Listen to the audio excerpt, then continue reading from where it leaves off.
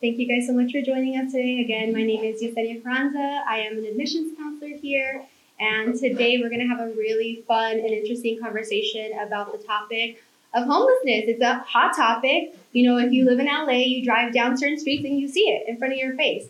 But there's levels to this. You know, there's a lot going on. So today we have two USC social work experts with us. We have Benjamin Henwood and Eric Rice. So we're going to start off this conversation. If both of you guys can please tell us a little bit about who you are, what you're doing currently or have done in homelessness, and then we'll just keep it going. Okay. Hi, I'm Eric Rice. I'm an associate professor here at the Suzanne Dvorak Peck School of Social Work. I'm also the director of the USC Center for Artificial Intelligence and Society, but I promise not to talk about math today. And I've been doing work in Los Angeles around issues of homelessness and housing insecurity for almost 20 years now.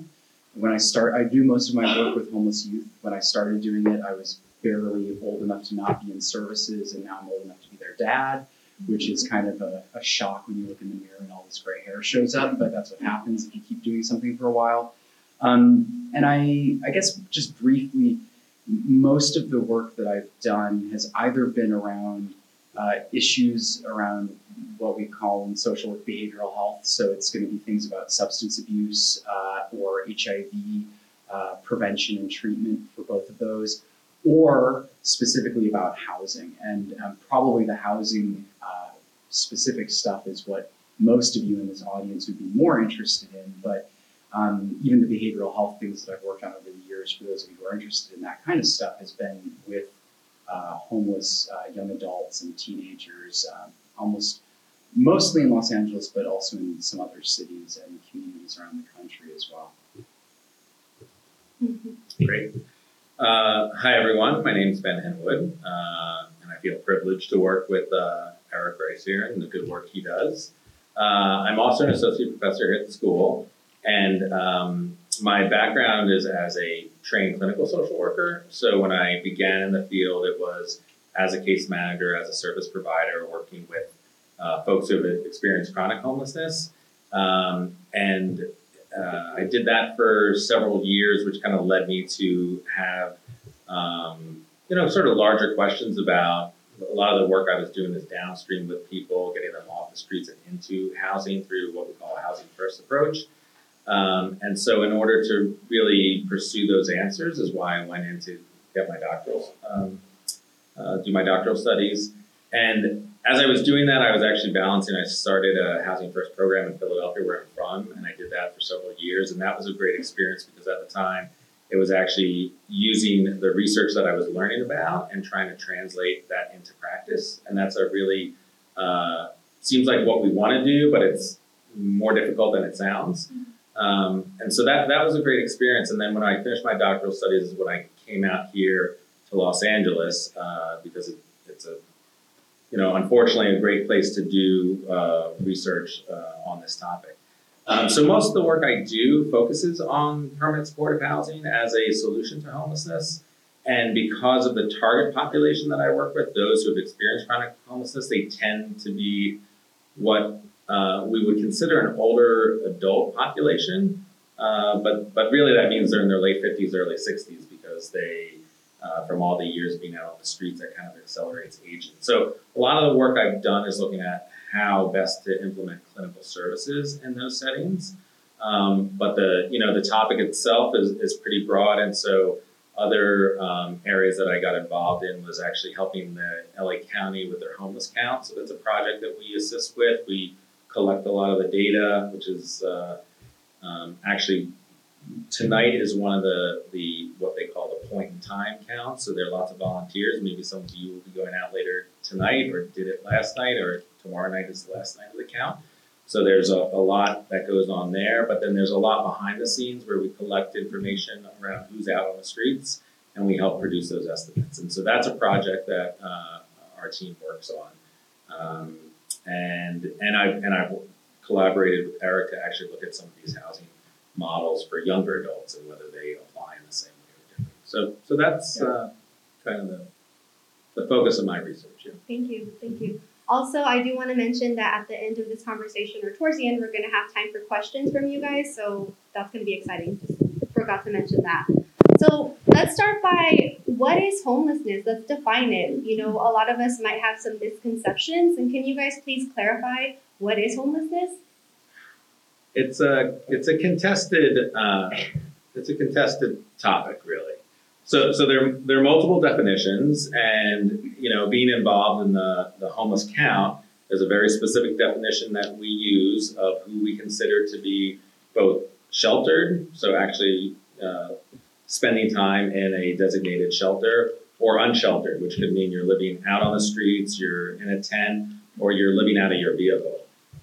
That's what the U.S. Department of Housing and Urban Development considers homeless, which is actually different than other federal agencies, right? So Department of Education uses a much different definition, which would also include families who are doubled up, as well as youth who are couch surfing. So the definitions themselves are not so static. No, and they're not only not static, but they're really contentious sort of political conversations that go around this, especially about the doubled up aspect and about in the youth field, because a lot of the agencies who work with youth experiencing homelessness get a lot of their funding from the Department of Health and Human Services, where the definition can be inclusive of people who are what we would think of as being unstably housed. So you're sleeping on a friend's floor or a friend's couch or your aunt's couch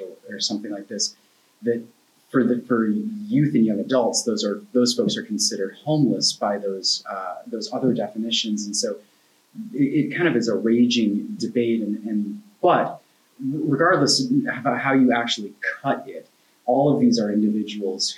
All of these people are without a stable, safe place to live. I mean, even if you're in an emergency shelter, there's, that is a temporary thing. If you're out on the streets, you're in the sort of the most extreme version of homelessness. But, and I think that the people who you might see on a day-to-day basis when you're thinking about homelessness in your mind are probably the individuals who are those most extreme cases where you're seeing people sleeping in tent cities, or you're seeing somebody who's sleeping with like a collection of their belongings next to them. But there's a lot of really what we think of as sort of people that are unstably housed or housing insecure, and they're part of these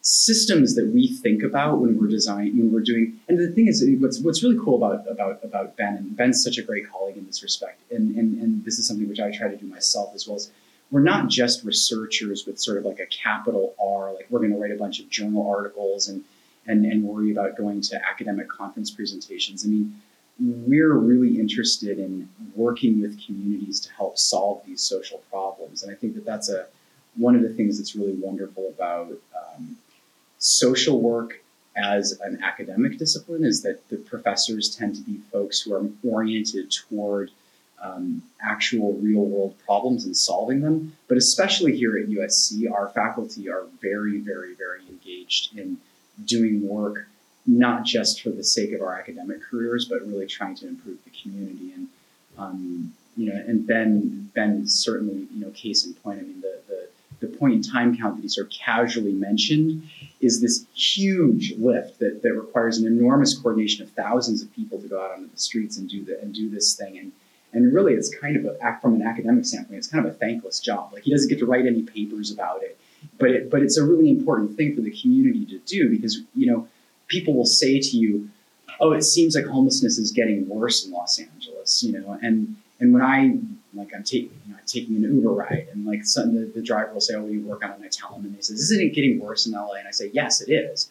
And then but part of why I can say yes, it is because Ben, for the last few years, has been actually counting the numbers of folks that are on the streets, and especially the number of people who are literally on the streets, in tents, unsheltered. And that number is the one that's been going up steadily over the past couple of years. Yeah. I actually did just submit one paper on the homeless count, and it's an interesting one that I. Well, congratulations! I'm surprised that you're actually able to get something academic out of it. Yeah, which was actually looking at pet ownership amongst people experiencing homelessness, because it's part of the reason we don't publish is because the county uses that data and they put that out for the public, and so that's fine. That's what it's there for, and it's also used to submit to the federal government, which determines how much money comes to LA County.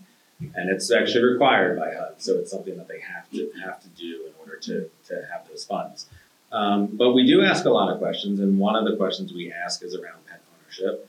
And so we found over the past 3 years where we've asked that question, roughly 10% of the unsheltered population has a pet, which is actually pretty important, because when you think of what are some barriers to addressing this issue, many shelters will not allow you to come in with a pet. People talk about being service resistant, but oftentimes that means separating from, a companion animal, which is something that, if any of you have pets, is not something I think most people are willing to do. So it actually really is an important, has important implications for what the service system looks like, and it's not something that has really gotten any attention. So anyway, I did want to mention that. And I think I wanted to mention one other thing about our colleague. We have a colleague, Robin Cox, here at the school, who is trained as an economist, and she's done a lot of work on food insecurity. But in some of our collaboration together, she's really thought of this issue in terms of housing insecurity. And that's actually helped me in a lot of ways think about, when you talk about these definitions of who is and who isn't homeless, I don't know how fruitful that is in terms of, as opposed to thinking of of housing insecurity along a spectrum, right? And so even if you're not categorized as homelessness, we know that 750,000 households in Los Angeles are severely rent burdened. So they're all they're housing insecure, they're at high risk. And that's important. I think that's helped me just think about kind of the work we do and sort of what it means to address homelessness. It can't just be looking at people who are now actively homeless, but also thinking about those people who are at risk or housing insecure. Awesome, thank you guys. So you talked a little bit about the homeless count. Can you tell me how many people roughly become homeless every day, and also what happens after the count? Mm-hmm. Sure. So before I answer that, I think it's probably worth saying, because I do watch the county politicians get a lot of flack for not being able to address this issue, and I understand that. It is worth noting that over the past year, there are 150 people who got in off the streets and into some form of housing. So that's a lot of people. If you think 130 people are getting into housing each day. So there's no place else in the country that is getting more people off the streets and into permanent solutions to homelessness in Los Angeles County. So I think that's worth noting. The problem is when you ask how many people become homeless, 150 people become homeless each day, right? So if you think of this as sort of bailing out a sinking ship here, there are more people coming in than are going out. And, I don't know that it's fair to the homeless system to blame them for not being able to keep up with the supply of people coming in, so to speak. So there are larger issues here, but in terms of how many people become homeless, in the past year it was estimated 150 each day. Awesome. Can you touch on some of the issues that are causing homelessness? Maybe talk a little bit about mental health, lack of stable home, affordable housing, anything that has to do with these issues that are causing this. Well, maybe we'll sort of split the duty on this a little bit, because to a certain extent, different groups of people who experience homelessness have different drivers for homelessness. So I think what I've seen over the last 20 years in my work with youth and young adults is a little bit different than what you see with adults who are more in this kind of middle-aged age group. But for the youth and young adults, a lot of it is a result of family dysfunction, really, coming from pretty disorganized, pretty unfortunate unfortunately violent and households where there's a fair amount of substance use and abuse. And so what you see with homeless youth is that about 40% of them have been through the child welfare system. And so the ones who end up on the streets are those young people who are not succeeding in the child welfare system, right? So they were taken away from an abusive or neglectful home at some point, but most of the ones who end up on the streets are young people who were placed 5 or more times in the course of that child welfare experience. So it's so that's one piece of it. Another piece of it is young people who are lesbian, gay, bisexual, transgender, queer identifying, coming from either families that are having trouble accepting those identities, or from communities where those young people don't feel accepted for those identities. And sometimes that's as tragic as some of the young people that I've known who've been thrown out by family when the family discovers about their sexual orientation or their gender identity. And sometimes it's because those young people will run away from communities or families where they feel like those choices aren't welcomed or aren't supported.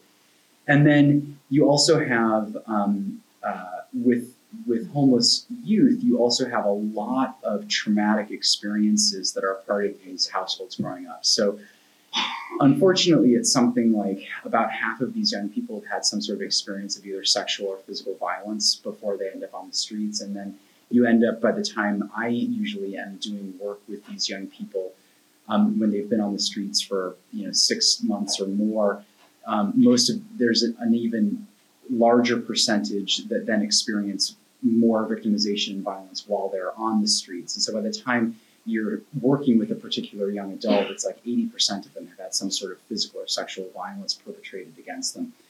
And so while you do see higher rates of substance abuse and maybe some higher rates of mental health issues amongst homeless youth than you would in sort of a comparable group. So, what's interesting about somebody who's worked with homeless youth for all these years is that I've also been concurrently a professor at universities for these time. And so it's like my students and my field work participants in my intervention studies and the folks that I'm doing community work with are two groups of young people that are exactly the same age but experiencing radically different contexts. And you see their higher rates of mental health problems, especially depression and post-traumatic stress and anxiety. A lot of that's because of these traumatic things which have happened to these young people and the ramifications of that. And you see higher rates of substance abuse, but you don't necessarily see higher rates of substance use. I mean, college students party a lot, and so do homeless youth. I mean, part of it is kind of being a 20-year-old. I think a lot of what really differentiates the two groups is that the context of going and getting drunk on a Friday night when you get to go home to your dorm room versus you go and sleep in a car afterwards is a radically different experience. One of them is going to lead to, you drink too much, your friend holds your hair while you puke. In the other context, it's like the cops arrest you and you spend the weekend in jail. So so there's interesting things about working with adolescents that where is the line between this is just being an adolescent, but who's in a really crappy context versus what is it that is about homelessness itself. So, but the drivers for homelessness for adults are a little bit different. You can talk about some of that. Yeah, and I might even kind of just answer the question slightly differently to begin with, because just from a historical perspective, like modern day homelessness, what you think of when people talk about homelessness, the person on the street who's visible, perhaps talking to himself, has some sort of mental health condition, right? So that's something that you didn't see that in the 1970s really, and starting in the 80s, all of a sudden it became a problem, and I think that's not especially kind of given our age, we're not used to that if you lived your whole life seeing this, but so the question is why did that happen? And there are different ideas, but some of the work that our colleague Dennis Culhane at the University of Pennsylvania did was pretty illuminating in the sense that they actually looked and tracked who's homeless over time. And what they found was actually there was a group of people who became homeless in the early 80s. And they sort of stayed homeless for a long time because we didn't have good interventions. And that's who became chronically homeless in this country. The question of why they became chronically homeless, it has a lot to do with a lot of things. And I just want to say racism is surely one of them and an important factor.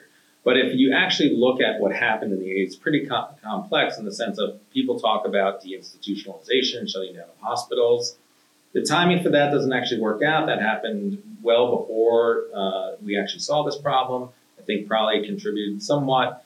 But really what we saw was we saw a contraction of the economy. So there was a huge recession that happened. The federal government slashed, right under the Reagan era, slashed benefits. So if you look at the amount of housing that HUD, the amount of affordable housing that they allocated was about 500,000 units a year, say in 1975. You get to 1980, it was about 90% less. And it's never really recovered. So we've never, since then, have not invested in affordable housing in this country through the federal government. And the last thing, and this is the part that I think Dennis Culhane made, was a kind of interesting discovery, that really that was the end of the baby boomer generation. So you had a lot of people hitting the workforce and very few jobs. And so a lot of people just got pushed out, and there was no safety net, and there were no job opportunities. So I think that's like telling in a lot of ways when you think about it. But if you're talking about today and why is it so bad in Los Angeles, there are lots of risk factors, and surely the ones that get the most attention are mental health and addiction. Mm-hmm. And those are indeed risk factors. Mm-hmm. But by and large, I think what's become most clear is that really we have a housing affordability issue. And right, every sector of society feels that. So, most people are spending way more than they can afford. If you think about roughly, you should be spending 30% of your income.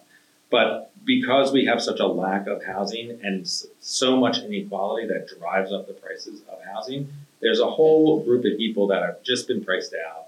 There's no safety net. There's nowhere for them to go. And actually, there was a really good study that the folks at Zillow did, where they were looking at the relationship between the price of rent and homelessness. And they were able to kind of figure out that for every 3% increase in rents each year in Los Angeles, you should expect between 2,000 and 3,000 more people to be on the streets.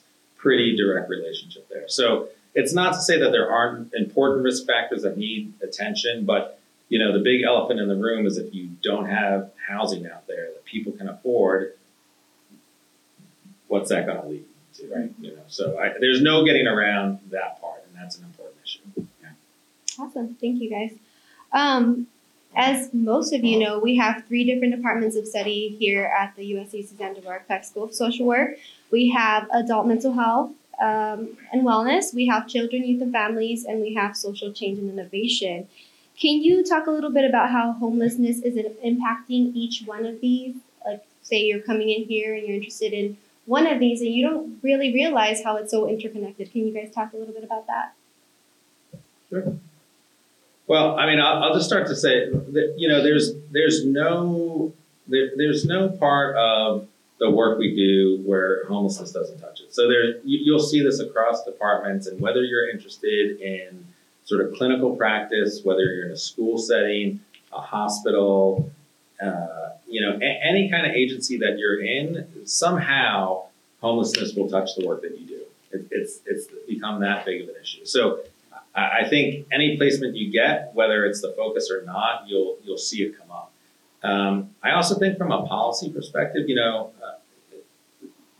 there's no aspect of policy at this point, especially locally, where this is not an issue that people are trying to grapple with, right? Because homelessness, it clogs up, it's criminalized, and it clogs up the jails. It costs a lot of money. People end up in ERs when they don't need to be in ERs. Mm-hmm. We're spending a lot of public dollars to address this issue because we don't have better solutions. And so, I really think school systems, we talked about definitions, but right? So even though the homeless count says there's close to 59,000 people from last year, they're in the school systems in LA County, they estimate that there are over 70,000 homeless students. So again, that's how can there be more homeless students than there are homeless individuals? That's a definitional thing. But the point is, across schools, how do you teach when people don't have, kids don't have a home to go to? So anyway. Yeah, and I think, within our school, if you're interested in homelessness, but you're also interested in children and youth, right? I mean, there's lots of classes where, homelessness is going to be a topic that gets covered. And one of the things that Ben mentioned kind of in passing, but it's really important to think about, is that so much of your training as a MSW is as an intern, right? That's really where the hands-on learning around being a social work practitioner happens. It's going to be these internships where you spend 20 hours a week for 2 years in a placement at an agency doing work. And we have so many placements that touch on homelessness. So if you're interested in, as a population-wise, you're more interested in adults, there's lots of placements within the Department of Mental Health where your focus would be more on mental health, but you could work with homelessness. If your interest is really explicitly on housing, there's definitely agencies that are doing housing that people get placed with. And likewise with children, youth, and families, if that's your focus instead, there are lots of placements within the Department of Children, and Family Services, which have enormous points of connection to this issue of homelessness.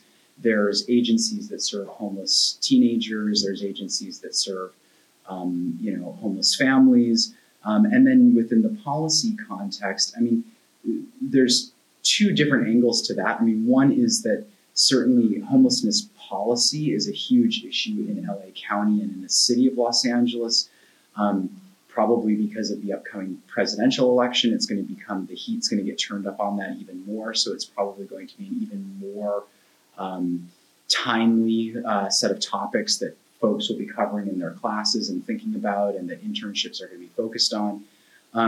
But also within the context of the policy arena, sometimes people who are interested in research tend to gravitate toward that particular concentration.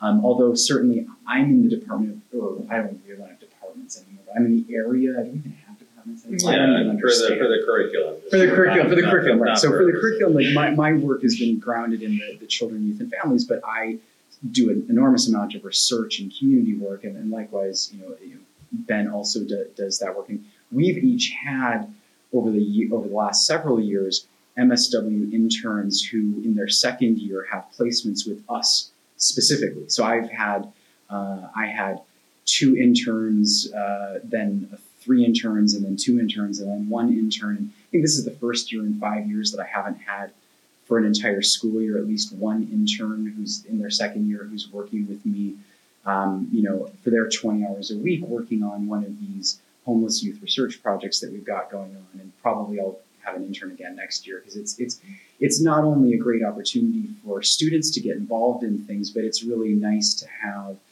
fresh eyes, right? I mean, that's one of the great things about working with students is that they, as a faculty member, students push you in ways that your colleagues don't. Like, we start talking about the same stuff over and over again. Yeah, sure, Ben's going to bring up something that maybe I haven't thought about before, but we get used to the lingo, the questions that we think are the relevant ones, and oftentimes students ask the fundamental questions or think about things in very different ways, and it's really great to have that energy around. And also it's just great to have research projects that are community engaged projects where you have students that are our students to get an opportunity to do it. I mean, there's all kinds of ways that we could staff those projects, but having students as a part of it is just, it's fun. Is part of the bottom line. It's just kind of, I like it. Yeah. So we've had student placements for one of the initiatives we have is the Grand Challenge to End Homelessness, which is really, it's national through the American Academy of Social Work and Social Welfare. And I help lead that, and it's co-sponsored with a colleague at NYU. But we've had placements for the Grand Challenge each year that will focus on the count, right? So they help out around the count and the organization for that project. They also will help out one of our departments, the Sky department, for the past few years has had all students draft policy proposals that relate to homelessness. And so we'll take those policy proposals and try to disseminate those. They're up on our website for the Grand Challenge. And then this past year in particular, and I actually have a copy here if anyone wants to take a look, but part of it was thinking, look, there's a big election coming up and you don't hear a lot about homelessness from the candidates. And so this is a collection of policy proposals written by experts across the country to really say what would move the needle. And our goal, and so now we have this, and our goal is to get this into the hands of some of the candidates and ask for a response, as well as to get this into members of Congress who can have an impact on this issue. So it is the research, it is kind of some of the policy work we do, and of course you'll encounter this in terms of your placements and your clinical encounters as well. Awesome, thank you guys. When it comes to homelessness, are we being proactive or reactive? Reactive. Yeah. Can you elaborate? I'm sure I'll elaborate. I mean, I feel like, unfortunately, I think that the United States. Bruce Jansen wrote this book many years ago. He's now emeritus faculty here, called the Reluctant Welfare State. The United States has not been a very proactive society or country in addressing social welfare issues and in really creating social safety nets that are progressive and really thinking about trying to solve problems before they happen. We tend to solve problems once we see them. And I think part of why there's been so much more political will to address homelessness in Los Angeles is partly, in the last few years, is partly because the gentrification and development of some of the places, especially around downtown, where a lot of people experiencing homelessness used to live fairly invisibly, have been developed, and now those, the people are living on the streets in much more visible places than they used to, which are now freeway underpasses and things like this. And while it's very difficult to necessarily have like a good, like data-driven things, I don't know that we've actually ever collected good geography on exactly where everybody is, but I certainly remember 15 years ago going to what we call Skid Row and seeing vastly larger numbers of individuals living there and not seeing lots of individuals under underpasses. And now I see lots of individuals under underpasses and not the same. I mean, there's still a lot of people living in our Skid Row area, but it's not like it used to be. Mm-hmm. And that, unfortunately, has made it so that, I mean, the bad news of that is that there are a lot of human beings who are continuing to suffer around homelessness. The good news of it, because we are such a reactive society, is that when it's in our faces, we tend to deal with these things. But it's kind of like we wait for the problem to get so big that we have to do something about it before we do something about it. And I think one thing that's nice about social work as a discipline is that we tend to be sort of the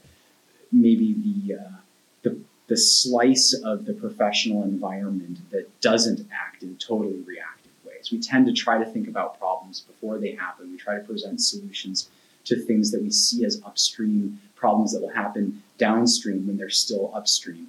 But as a society, I think that we're pretty reactive about things. And so I would love to be able to say that we're really thoughtful about how the booming economy is going to create rental price increases and how we're really preparing for affordable housing units to make sure that working class families don't fall into homelessness. That's not happening. It should, but it's not. So I don't disagree. But I also say things more cavalierly than you do. Well, and if this were a true-false question, I would go with reactive. However, I'll add a few caveats to that. So, this is not a problem that happened overnight. It's been decades in the making. And so to think that just because all of a sudden people are now care about this issue and want to engage and are willing to have their tax dollars go to it. It's not something that's going to be easily solvable just because of the timetable we're talking about. Mm-hmm. That being said, the Veterans Administration is in charge of the care for our veterans in this country. Has actually done some remarkable work, and in part they've done that because they used evidence-based practices that have been researched and we know works, in particular Housing First, and they changed their program models around to take a Housing First approach. And since 2007, actually the number of homeless veterans has been cut in half. And in some places, they've been able to effectively eliminate veterans homelessness altogether in some cities. And so that to me is kind of a remarkable story of like when you make data-driven policy decisions and you have the political will to actually scale this up and to invest, right, that you can have a significant impact on the issue. And why I'm a little bit optimistic is because for the first time since I've been doing this work, we actually have local policymakers who have now requested that information from the research community. So actually at USC, we have the Homeless Policy Research Institute, which convenes local and national researchers to come together to answer policy relevant questions. So, the mayor's office, the Homeless Services Authority, the county officials, when they want to know something, they don't just make it up. I mean, they still sometimes do, but at least they're asking questions and they're asking, do you have answers to this? And I think that's to me a promising development. And I think, we've been able to identify the gaps in our knowledge and where we don't have data and where we need it. But I think that's a promising turn. So, while we are reactive, I see signs that that may be changed as we see, the relationships between some of these issues. Yeah, and I don't mean to come across as being, pessimistic. I mean, I'm cynical about sort of the conservative streak in American politics that's pretty entrenched, but that doesn't mean that I don't think, especially in cities and counties like Los Angeles, where you do have leadership of some pretty thoughtful people who are asking hard questions and turning to experts within the community, experts within the research community to try to find out what best practices are and what are viable solutions, and looking to people to come up with novel creative solutions as well and to try to test those things out. I mean, I think, we don't,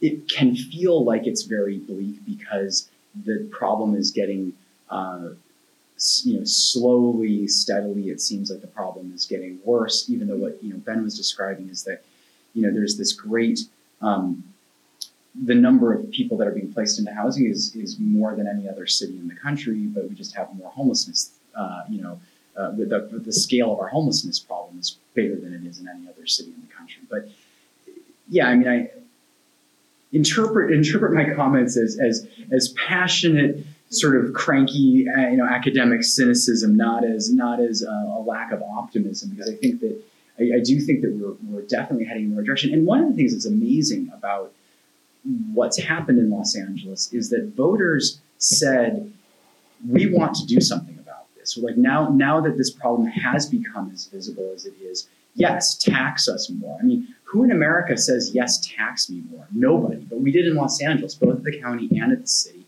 And then the amount of resources that we have for addressing homelessness is like quadrupled as a result of those investments by the citizens of our county and of our city. And that's amazing too, because those funds, because they're locally generated, mean that we have a lot more control over those funds than we might if we were dependent upon funds coming from the state of California or funds coming from the federal government, because those tax initiatives don't go anywhere until I don't even know what the time limit on those tax initiatives is. 10 years. 10 years. I mean, that's the other amazing thing is that whoever put this together and the voting populace that voted them in pretty resoundingly as well, which is amazing as well, is that 10 years is a long enough time period to have that kind of money to actually do something. I think if it had been for a year, it would have been like, okay, that's great, thanks, but how are we possibly going to move the needle with an influx of cash for just 1 year? Because this isn't a problem that happened overnight. This is a problem that took decades to be created. So it's going to take, years for us to actually address the problem effectively. Hopefully not decades to address it, but a decade is a long time to have that large of an influx of capital to fight the problem.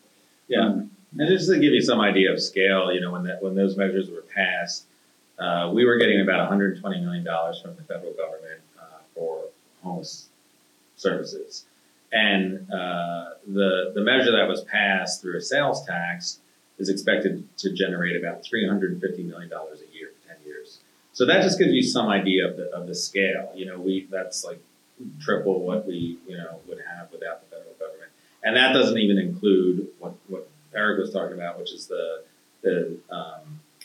tax, the bond measure, which is over $1 billion. It's like $1.2 billion to actually develop more housing. So there's quite a bit locally. There's more coming at the state level. Hopefully some of this will start to have an impact on the numbers. Yeah. So it's a great time to get involved in working on, as a social worker, working in the field that is homelessness, because I think that there's going to be a lot of momentum and a lot of excitement, and also a lot of job opportunities to be working in this space. And certainly, one of the things that I've heard from some of the policymakers at the LA Housing Service Authority is this sense that as this influx of resources has come in, and there's going to be more people who are going to be put into housing interventions, they're going to need a workforce that can help actually support people with therapy services, help place people into those units. And so it's for you as potentially, social workers just getting out of school, it's not just an opportunity as a, thing to study while you're a student, but it actually is a career trajectory and one that's really rewarding. There's nothing better than actually working on, and this is, I think, one of the things that I love about this work is that, most people, I think when they go home at the end of the day, they feel like, wow, this seems like a really terrible problem and I wish I could do something about it. And I think that being in social work, working on this issue, working in this field, having these, working on these projects and these policy, initiatives, you're involved in being a part of the solution. So it feels a lot less crappy when you see people suffering in this way, to feel like you're exerting your energies at your, in your work on a day-in-and day-out basis to actually try to put a dent in those problems. And yeah, you're only, for me at least, I feel like, well, I'm only one guy who's only doing so much. And like, how many people did I house today? 0 people. I wrote a paper. But, some days I feel more optimistic about it than that. But especially if you're thinking about doing, practice-oriented work, you could literally go home at the end of the day and say, yeah, I put 3 people into housing today. Like, that's awesome. That's a real contribution to your world. And that's really important, and to have a life and a career that you feel has meaning is such an important thing. Like, there's kind of a philosopher from mid-20th century named Viktor Frankl that had this book called Man's Search for Meaning. He sort of said, well, Freud, with all of his sex focus and all that stuff, like, he's missing the point. Like, human beings need purpose. We need meaning. We need our lives to mean something. And I think that social work as a field, and social work, especially at USC, where we're so community engaged, none of us suffer from a sense of a lack of meaning. In fact, we all feel very, I think, invigorated and excited and happy about coming to work because we're doing something that matters, and that feels good, even if I can get a bit snarky and cynical about it at times. Like, the vast majority of the time I wake up in the morning, I'm very happy to be alive. I'm very happy to go to work every day because I get to work on something that matters, and that feels good, and there's nothing that you can't beat that. If I could say one more thing about the importance of the social work perspective in all of this, because it is really important that we get involved in this issue and I think have a significant voice, because I can't tell you how many meetings I'm in where the discussion is around the numbers. How do we get the numbers down, right? How do we get people off the streets? It's not so much what's the best way to do it? How are people going to have meaningful lives like you're talking about? And so, if you don't think this through, that's why people end up be giving keys to an apartment with no furniture in it, right? Because you didn't think about how is that going to feel. I mean, you come in off the streets and there's no place, that's not going to work, and people aren't going to be successful. And I think we have a strong voice in talking about that. And so it's yes, the numbers are important, and sure, I want to see the numbers go down, but that can't be all we're talking about, right? We need to have those conversations about what people need, the kinds of supports they need, what it's going to take for them to have a meaningful life, and for this to actually make a difference. Because living out on the streets is awful, as we can all imagine, but so is being completely isolated and by yourself in an apartment. So I think it's important that we are there at the conversation at the table to remind people of this sometimes. Yeah. According to the LA Times, $619 million was spent on homelessness last year. And we know that the governor is proposing more money. Can you guys talk a little bit about how, the potential impact of those funds? Where is it going? Well, one quick issue just around the $1.2 billion bond. So if you follow the LA Times, one of the big issues has been that was passed, how long ago? Two years ago, 2.5 years ago.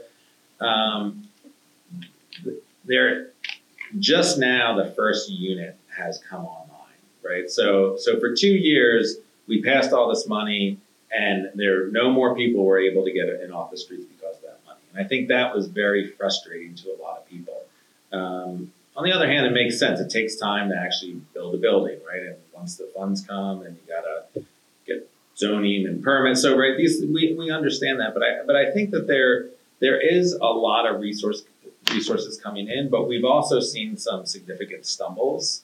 And so, when the Homeless Services Authority goes from a staff of 50 to 300, there's a lot that happens. And so I think the funding's crucial, and we're seeing more of that. And I think what's pretty encouraging is it's not just through the taxpayers. It's through, Apple just announced they're going to dedicate $1.5 billion to housing and homelessness, and that's in partnership with the governor. And so I think we'll see more and more of that. I just had a conversation with some colleagues at Deloitte Consulting who told me this is their signature issue. And I was it's like a lot of people's signature issue at this point. But there is an interest, and so I think the funding is really important, which I think was your question, but the planning is also really important. And I think that's where at this, I don't see a master plan that includes not just how are we going to build more housing, but how are we going to have adequate transportation so people can get to jobs, right? There isn't that sort of master plan yet. And I think that's problematic at this point. Yeah, I mean, the ecosystem of Los Angeles is not the easiest one to just throw money into and expect that just by more dollars that there's going to be an instant fix to housing problems. Because part of it is that, like we were talking about earlier, affordable housing is very, very scarce. The areas within Los Angeles, and this is true of really any major city, I mean, the places where there are the most jobs, even low-level service jobs that people can get, tend to not be areas that are terribly affordable to live in. I mean, there's a lot of jobs that you can get in Westwood or in Venice Beach, but there's not a lot of affordable housing there. I mean, 20 years ago, Venice Beach was a place where there was affordable housing, but that's like ancient history, right? So it's not. So that's a challenge. And so you see, one of the things that we've seen with some of the projects where, at least I've seen it in the context of some of the youth projects where we've given rental subsidies to homeless youth so that they can get apartments. The only apartments that they can afford are really far out from the urban center, right? So like you can get an apartment, out in the eastern part of the county or up in the northern part of the county, but then it's an hour and a half commute to get into the city, which is where your social life is, because that's where your friends, live. That's where maybe the jobs that you've, been hunting for while you've been, waiting for this apartment are. This is where the caseworkers that helped you get this apartment live. And so it's very, very, very challenging. And so like Ben was suggesting, it's more than just housing. And then on top of it, because there's such, there isn't a lot of cheaply available land. So it's not just that we need to build new buildings, but there's not like an affordable piece of property somewhere hanging out just, right next to downtown. Like, that doesn't exist anymore. And so, and when communities, and unfortunately communities are sometimes somewhat resistant to new, buildings coming in that are going to be designated for people who've been experiencing homelessness. And so that's something that takes some time to, work with communities to get them to, be comfortable with, these housing developments. So, none of that happens very quickly. And so it's interesting to just sort of think about like, oh, that number seems really big. And what if we just, parceled out a check to each person who's homeless, and wouldn't that just take care of the problem unto itself? But I'm not sure that that's a really, sensible thing to do, because that's, while that could be in a simplistic way, a very short term, seemingly silver bullet kind of solution, there's no longevity to that, right? So part of the point of this 10-year investment of much more funds is to create some sort of system of housing and buildings that will stand past that decade of when these funds are available, that will help us sustain helping people when they become when they experience homelessness in the future too, not just solving the number of individuals on the streets right now tonight. So it's all of that makes it really complicated, but there's a lot of willpower to do this now, and there's finally resources available. But I think that it just isn't going to happen quickly. And I think that sometimes, it makes for splashy headlines to say things like 619 million, is that the number? Yeah. Where have been spent, and what's there to show for it? Like, that sounds really sexy, and it's going to sell you, banner space on the website or whatever is the equivalent of, modern day technology, newspapers. But like, that's kind of like, being a bully, to write a headline like that. It's not being very sensitive to the fact that there's a lot of people working really hard to do something meaningful with that amount of money. Right. Plus, it would look very different if that 619 million was juxtaposed with what they expected was going to be 20,000 for a single unit has now, gone up to over 500,000 for a single unit. So when you start doing the math, that 620 million actually isn't going to get you very far if you're trying to build your way out. So, Yeah, which is also another interesting thing, is like, I think building your way out probably isn't the solution, to this. And the challenge then is that the rental subsidy model, which seems to work really well in the short term, even though it's got some of these problems that I mentioned about, public transportation, et cetera, is that necessarily something that's long-term sustainable? I mean, what happens the next time that person is in financial straits, are we just kind of creating like we're catching people repeatedly throughout the course of their life as they fall down and trying to help them get back up on their feet faster? I mean, maybe that's not a terrible plan, but maybe we could try to do something that's a little bit more proactive, as you said before. Mm-hmm. So you talked a little bit about how maybe just throwing money at the problem or just giving money to the individual is not going to help. Can you discuss a little bit of some preventative measures for homelessness? Homelessness prevention. Sure.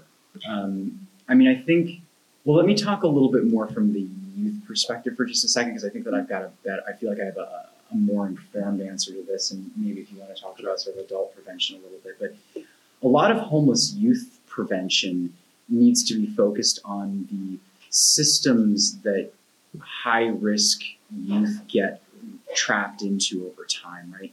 And unfortunately, as Ben was mentioning before, a lot of this is about racism and about homophobia and things like this as well, right? So, the juvenile justice system is a big pathway toward homelessness for a lot of individuals. That's something that is, unfortunately disproportionately leveled against communities of color, and so, but even with that reality in place, we could do a lot more to think about, okay, you're a young person who's gotten caught up in the juvenile justice system. You're now at high risk for becoming homeless later in your adolescence.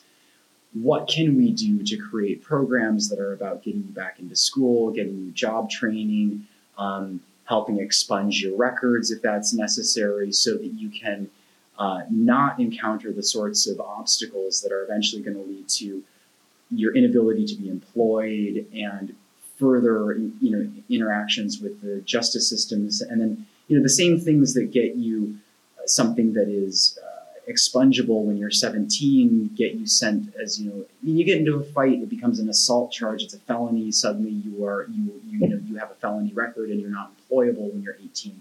The same behavior, 6 months earlier is a much more minor, infraction in your life. But yet, adolescents don't grow up the instant their 18th birthday hits, right? And so so I think a lot of our prevention efforts really have to be focused on where we know homeless young people are coming from. So those young people are coming from foster care system where people are having lots and lots and lots of placements. Those young people are very unstable. We know that. We can address that there. Juvenile justice. And then the other place is that we can really do, I think, a much better job of addressing homelessness prevention in the context of our schools. Right now, I think a lot of the efforts that we have within the school system, within the public school system, are about helping students who are identified as having housing insecurity or homelessness and trying to help them to get school lunches and get books and showers and things like this, which is great. That's awesome. I'm not saying that's a bad thing, but I think there's a lost opportunity for us to be thinking a little bit more proactively about young people who might be kind of on the margins of graduating, on the margins of living in violent and disorganized families, things that social workers in schools are keyed into, but they're probably dealing with them on a case-by-case basis when they see these issues and they feel like they can get some traction on it. But I don't know that we support systemically enough of these efforts to really try to identify and create programs to try to prevent those things, for those young people before that happens. And I think that's really about this idea about being proactive, right? I think that social workers are really good at talking about the larger contexts that things happen. Like we are biological beings, we are psychological beings, but we live in families, we live in communities, we live within systems. I mean, this is all of the perspective that we think about. And that makes us fairly downstream thinking people. Like we think about problems that are coming before they happen. And so we need to start being a little bit more active in some of the systems where we might not be as active. Like in child welfare, social workers are pretty present, right? So, and that's where some of the best homelessness prevention stuff is happening, in part because I think there's so many social workers there. School social workers, there's not enough social workers per school to really be taking on this next level of work. I don't think that there's enough social workers doing this kind of work in the context of the juvenile justice system. I mean, that's not really the way that system is set up. And so I think that, we could be much more active as a field in these spaces and make a dent. So one thing to add around the prevention piece is that, if you think of what we know quite a bit actually about the homelessness, but if there's one area where we're pretty much lacking, effective interventions, I do think it's around prevention, right? Because, and I think this has to go, and it goes back to this issue of prevention coming out of the homeless service sector, right? There's not actually that much money for it. And so the trick is, how do you use that limited amount of money to target not just people at risk, because, again, 750,000 people are, at risk in the sense that they have a huge rent burden in Los Angeles, but not all those 750,000 are going to become homeless, right? So who do you give those, those precious prevention dollars to? And we don't actually know the answer. People are trying to figure this out and like who would become homeless if they didn't get this. But our models are pretty poor, I would say, at this point, and we're just starting to figure some of this stuff out. That being said, right, I mean, I think the fact that, homelessness, again, we're talking about this as, it's really, if you think of it as a symptom of so many other ills that we have, and if the school systems were better, if there was free childcare, right? if there was better planning when people were discharged from jails or hospitals, all this contributes to and could be considered prevention work if homelessness was your issue. But I think there's only a limited amount of prevention work that the homeless service sector can do, and I think it makes sense that it's focused more on the issue of once people actually become homeless. Mm-hmm. And so then the question of like, how do we get the rest of these systems working well so we don't keep having people become homeless is really it's a bigger question. And actually, it's interesting just getting back to the Grand Challenge. This is, one of our colleagues, Larry Palinkas, heads up the Grand Challenge on the impact of climate change, the social impact of climate change.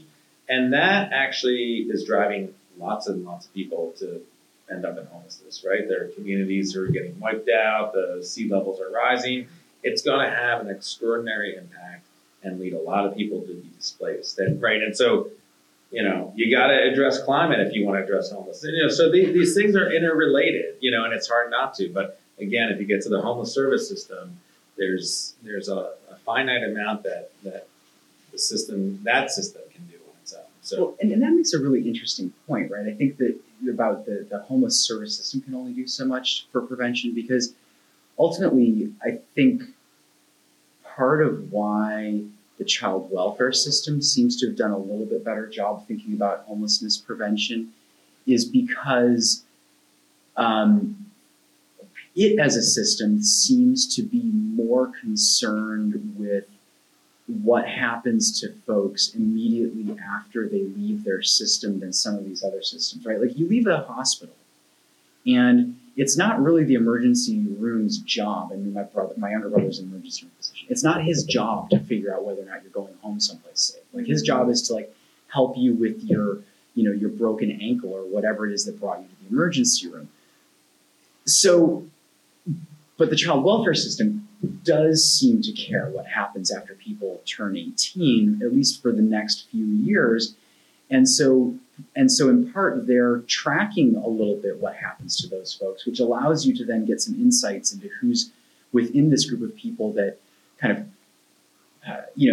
yes, on some level, anyone who's been in the foster care system is at risk for becoming homeless, but most people who come out of the foster care system do not become homeless. So then which ones do you target your resources for?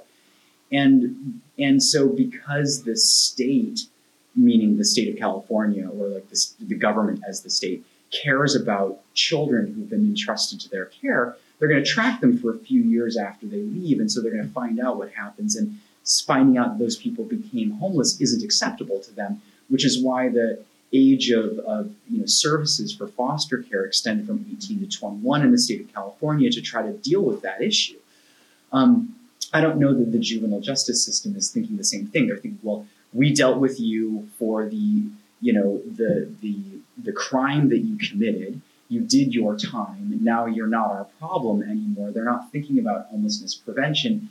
And so part of it is that, we as a larger community and set of systems have to start thinking a little bit less myopically about, this is my job and that's not my job, which is, again, I think part of the challenge that, social welfare in the United States faces. But social workers are really good about thinking about across these systems and thinking about these coordination, because, we tend to have, the Department of Mental Health that covers these things, and, we've got it used to be that we had a public health department and a substance abuse prevention department and a mental health department that were all completely isolated, siloed things, even though those issues are deeply interwoven, let alone the Justice Department, let alone, we don't live in a particularly coordinated set of systems, which makes this kind of prevention effort a lot easier. But like Ben suggested, there's definitely some researchers that are trying to dig deeper into what are the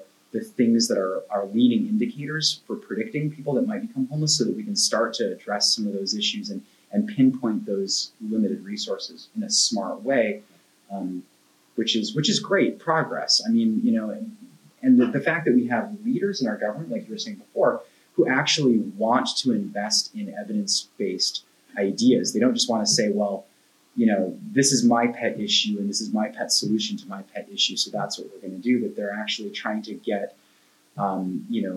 academics to work with the community and the systems to look at data and tell them, well, who is becoming homeless, so that maybe we can target some resources in that direction. And that's a pretty remarkable place to be, politically in this city, in this state at this time. Thank you so much. So at this moment, we're going to start our Q&A part of our conversation.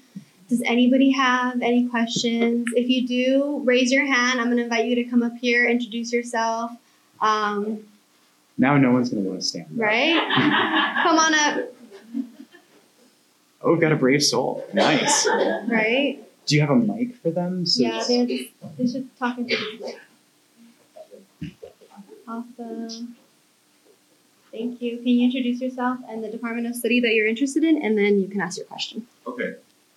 Hello there. I want to thank you guys for coming out, and I learned a lot from you guys. And my name is Devon Williams, and I'm applying for the Master's in Social Work program, specifically the SKY program, Social Change and Innovation. And basically my question is, because I'm like heavily influenced and I'm all around with the homeless, and I'm actually doing the volunteer for LASA, the count tomorrow at 7 p.m. from 7 to midnight at Lamar Park on Deegan. But basically my question is, what can we do now to help make a change? Because I fear that there's going to be two results, which is either similar to what happened in the Summer Olympics of 1984, where there was like a homeless sweep and they moved all the homeless to Orange County. And the Olympics is coming back in 2023, so I feel that the results might be the same, where they just do a sweep and move everyone out.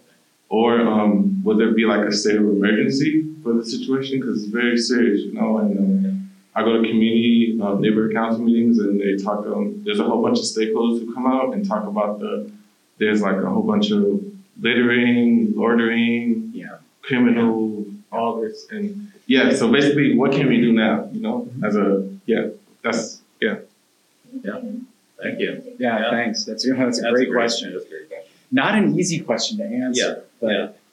Well, I mean, just a few thoughts. Like, it's interesting to see.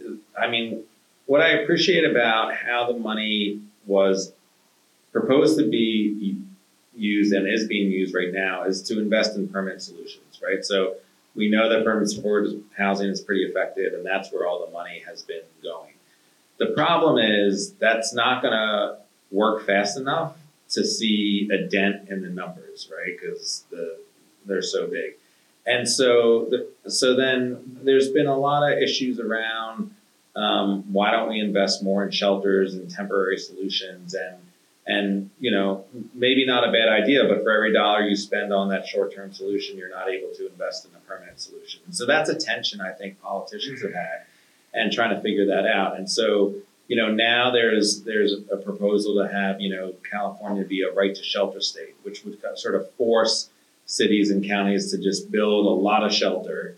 But there are a couple issues with that. And just because you build shelters doesn't mean people are going to go, right? And if you don't do it in the right way, and it's not a better alternative, if you have too many rules and restrictions, people are going to opt out. And we see that all the time. So you really need to empower people to participate in this process, people who are going to be affected, and hear their voice. Like, what if you're out on the streets now, would you go into a shelter if you had to, for instance, what we talked about, leave your companion animal? I think we know the answer to that, so we need to figure out the right policies.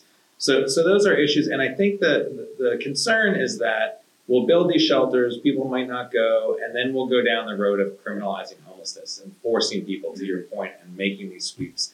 And right, so I worry about that. But I think to your question about around like what can we do, what's really interesting is that even I live in Atwater Village, and there are plenty of people who have talked to me and complain about the issue. And as soon as they talk about building a supportive housing building in our neighborhood, all those people are saying, we don't want it. We don't want it here, which I never quite understood, because, your neighborhood has plenty of people that are already here. They just don't have a place to go. But now you're objecting to them having a home.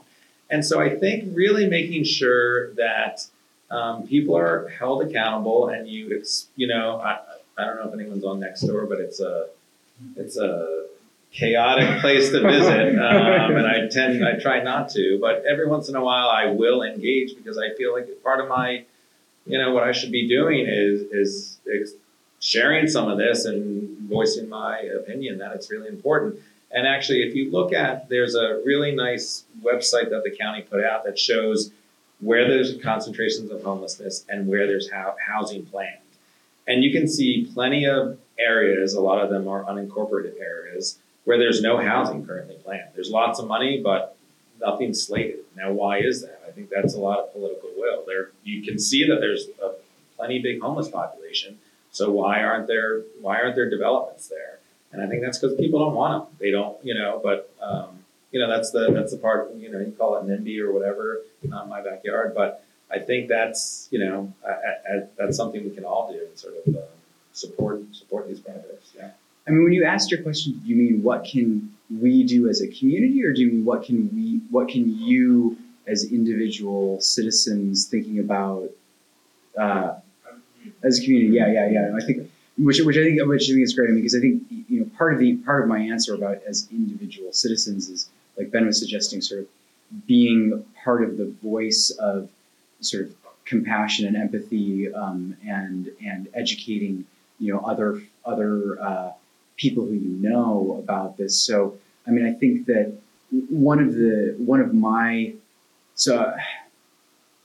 I decided about 3 years ago to stop driving in LA traffic and just take Uber everywhere. So I have a lot of random conversations with Uber drivers, and I feel like one of my daily, at least weekly, if not daily, issues is around educating and enlightening people around what is the reality of what's happening with homelessness in Los Angeles, and try to project and generate some empathy, because ultimately people who are experiencing homelessness are people who are experiencing homelessness, right? I mean, I have personal friends who have lived on the streets. I have relationships with people who are research participants and clients that worked on projects that I still have relationships with, years later, because they're human beings. These are people, and I think that there is a dehumanization that we use when we talk about the homeless, right? And I mean,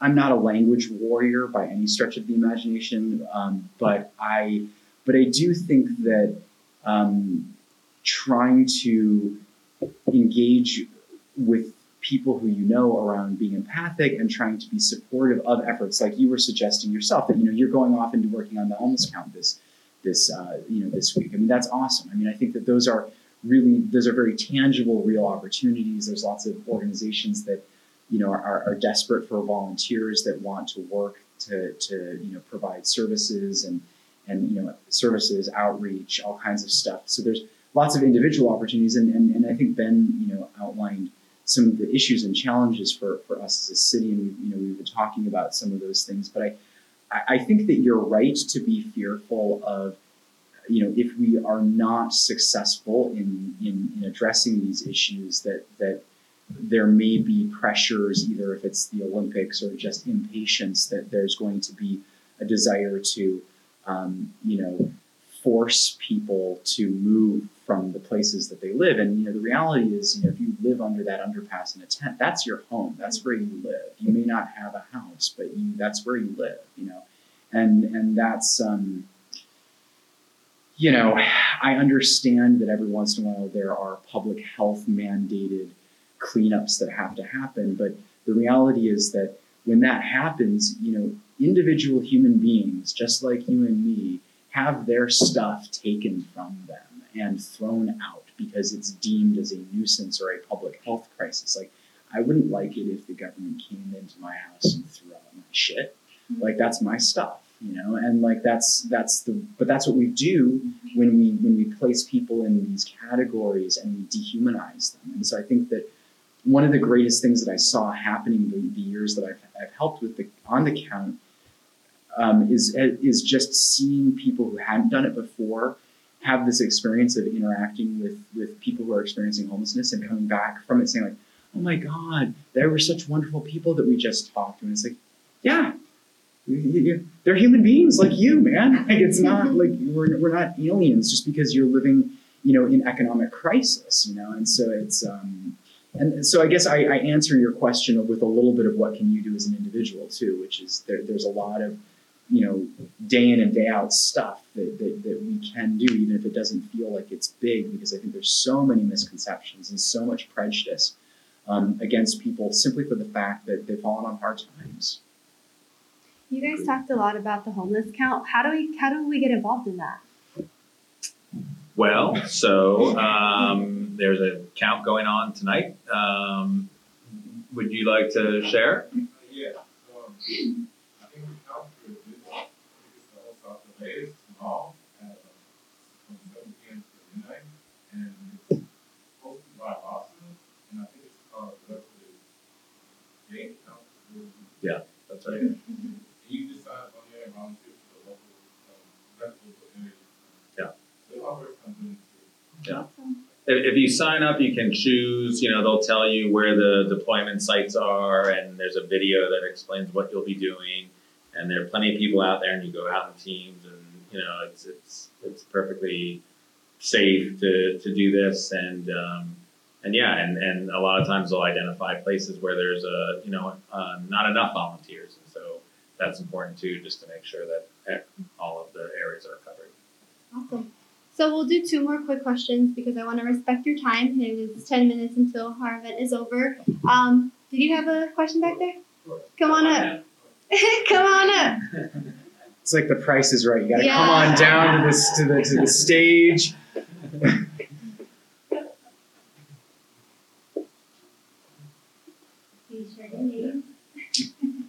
Thank you, Dr. Hensworth and Dr. Henwood and Dr. Rice. My name is Tyrone Carter. I'm a senior at Cal State Northridge. I'm majoring in psychology and Africana studies. I'm also the chair of the University Student Union Board of Directors there.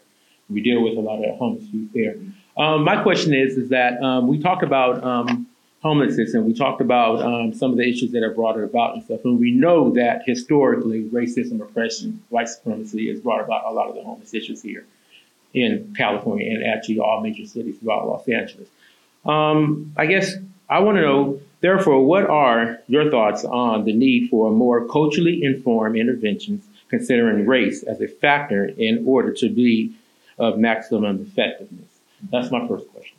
Okay. My second question is, and it's a real short one, is actually the $1.2 billion, $600 million, how much of that money was allocated, or did USC try to get any of that money to help people like myself pay for that 111 tuition here at USC? Because if you agree with culturally relevant interventions, you need to have people of color, particularly African and Black males, since African Americans are highly affected by homelessness due to racism and oppression. So how much of that money was it, or wasn't any of it? Yeah. No, you raise 2 really important questions, and so one of the issues that I've become really deeply invested in the last couple of years is actually these issues of race equity, and we've expanded that to include also some issues around sexual minority and gender equity as well. But really, as you point out, the burning issue is that there is an enormous amount of race inequity around homelessness. I mean, 40% of the homeless population of Los Angeles are African American, and I believe it's 9% of the city of Los Angeles and the county of Los Angeles are African American. Those are also disproportionately African American men, right? And so I've been actually engaged in a project with LA, with LAHSA over the last couple of years to really try to understand what's happening in terms of, are resources being allocated fairly? Are the outcome, and more importantly, I think, are the outcomes fair? And there you get 2 different kinds of answers, actually, it turns out. And so some work that I did using some data from a national database that I have, so not just LA, what we found is that by and large, communities are allocating housing resources proportionally when it comes to race issues. So if 40% of your community of homeless individuals are African American, 40% of the housing intervention dollars are going to African Americans. That doesn't mean that 40% of the successful outcomes of those interventions are African American individuals. There becomes a much thornier, more difficult issue, because while some of the interventions that we provide for homeless individuals, like especially permanent supportive housing, which is this model that Ben talked about, where there's there's not a time limit to how long you're there. There's a lot of case management that goes along with it. There's a lot of supportive services there. It tends to be run by the communities themselves. Those programs there doesn't seem to be a lot of disparity between African American men and other men, or African American women and other women, in terms of how successful they are in those programs. But what really where things start to get more dicey is when you start to get out into private rental markets, where again, kind of the history of racism and is at play. So anecdotally, a story that was told to me that I thought was really kind of captured the dynamic really well is like, I had some youth provider, housing provider folks that were talking about some rental subsidies, and they're talking about some of the young people that they're working with, and like, when my clients who are African American young men, age 22, when that guy has his buddy over for the night to hang out, the neighbors assume that he's having a drug deal, and they call the cops. The cops get called on him twice. Both of them are unsubstantiated. He's not dealing drugs, but the 2 police calls are enough to get him evicted because he's a nuisance for the landlord. If it's a white kid who's doing the same thing, the neighbors assume that he's playing video games and he's fine, And so these are things that we need to think about. So what we need to be thinking about is not just an egalitarian distribution of the dollars, but we need to be thinking about when we're giving interventions for different communities with different sorts of experiences of sort of historical racism and different sorts of opportunities in the job market, different perceptions that neighbors are going to have, like which is the right interventions to be handed to those folks. So maybe part of the solution, and this might be overly simplistic, but it's at least like an initial dart to throw at this big problem, is like, well, if the permanent supportive housing interventions are ones that are not suffering from these racist sorts of outcomes, then maybe more of those resources need to go to more African American clients that are waiting on our lists, and that because this is an intervention model that we have better success rates for. So I think we need to be thinking about this very deeply. Now, the other challenging thing that you asked is USC getting any of that money, and is it going to help us to pay for tuition for students? So none of those dollars that are going to solve homelessness come to USC. I mean, I think that those dollars are really going towards funding housing interventions and housing programs. And, we as faculty work in collaboration with, LASA on certain projects like the Count, or like this other, project that we were talking about around housing allocation. But, that's not really, that's not really dollars that are coming towards students. I mean, one thing that USC, the School of Social Work, does do a good job of is trying to provide a lot of financial aid resources, especially for people who come from backgrounds that are less affluent. I mean, I think paying for private education is always a challenge, right? I mean, this is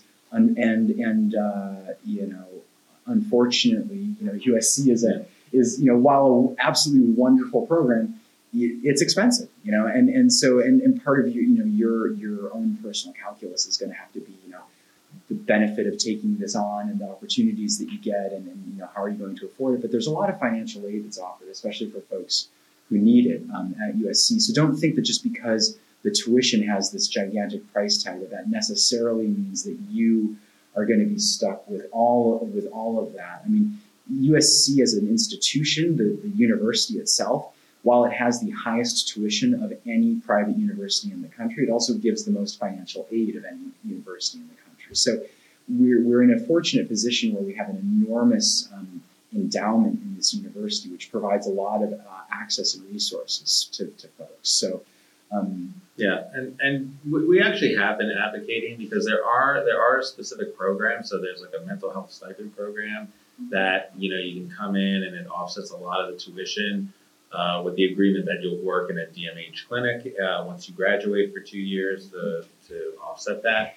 And we've been trying to, you know, advocate that given the shortages in homeless services, you know, can we get the county, and in this case it would be the Homeless Services Authority, to have a similar type of program in the homeless sector. And so that's a conversation we've had 2 or 3 times, and you know, each time we get a little bit further, but they have not committed. But you know, we keep trying because I do think that's important. It's going to keep coming up because we need trained people out there, and there are shortages. And I think at some point they're going to realize, you know, the outcomes are going to suffer if they don't find a way to attract people into it. And also to your point about, you know, it's important that people who are in the field doing the work are also part of the communities that are impacted. Absolutely 100% true. And I think that, you know, the school, so, you know, the Suzanne Dolar Peck School of Social Work, like, we're really committed to having a diverse student body because we believe in that. And I think, and it's not, and, you know, our student body is so diverse that it's not at all sort of a tokenistic sort of idea. You know, it's really, like, it's a very diverse student body. And so I think that, and there's lots of caucuses, student caucuses that are, you know, they have all sorts of different, you know, identity groups, from, you know, racial and ethnic oriented ones, you know, sexual orientation oriented ones, interest group oriented ones. So there's lots of communities that people who I think are looking for this educational experience, but also looking for a community of like-minded people from similar backgrounds. There's lots of ways that people find peer groups that can be supportive of them in this space. I mean, it's a really amazing community of students to be a part of.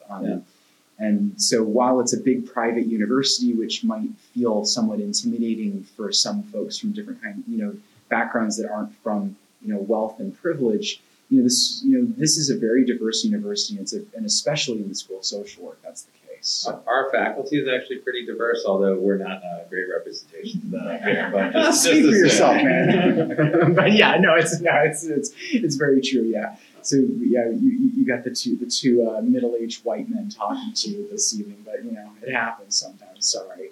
So unfortunately, we don't have any more time for additional questions. We want to thank you all for being here. Thank you again, Benjamin Henwood and Eric Rice, for being here and having this conversation with us. Thanks to all of you. Thank you guys. Yeah, thank you. I hope you come.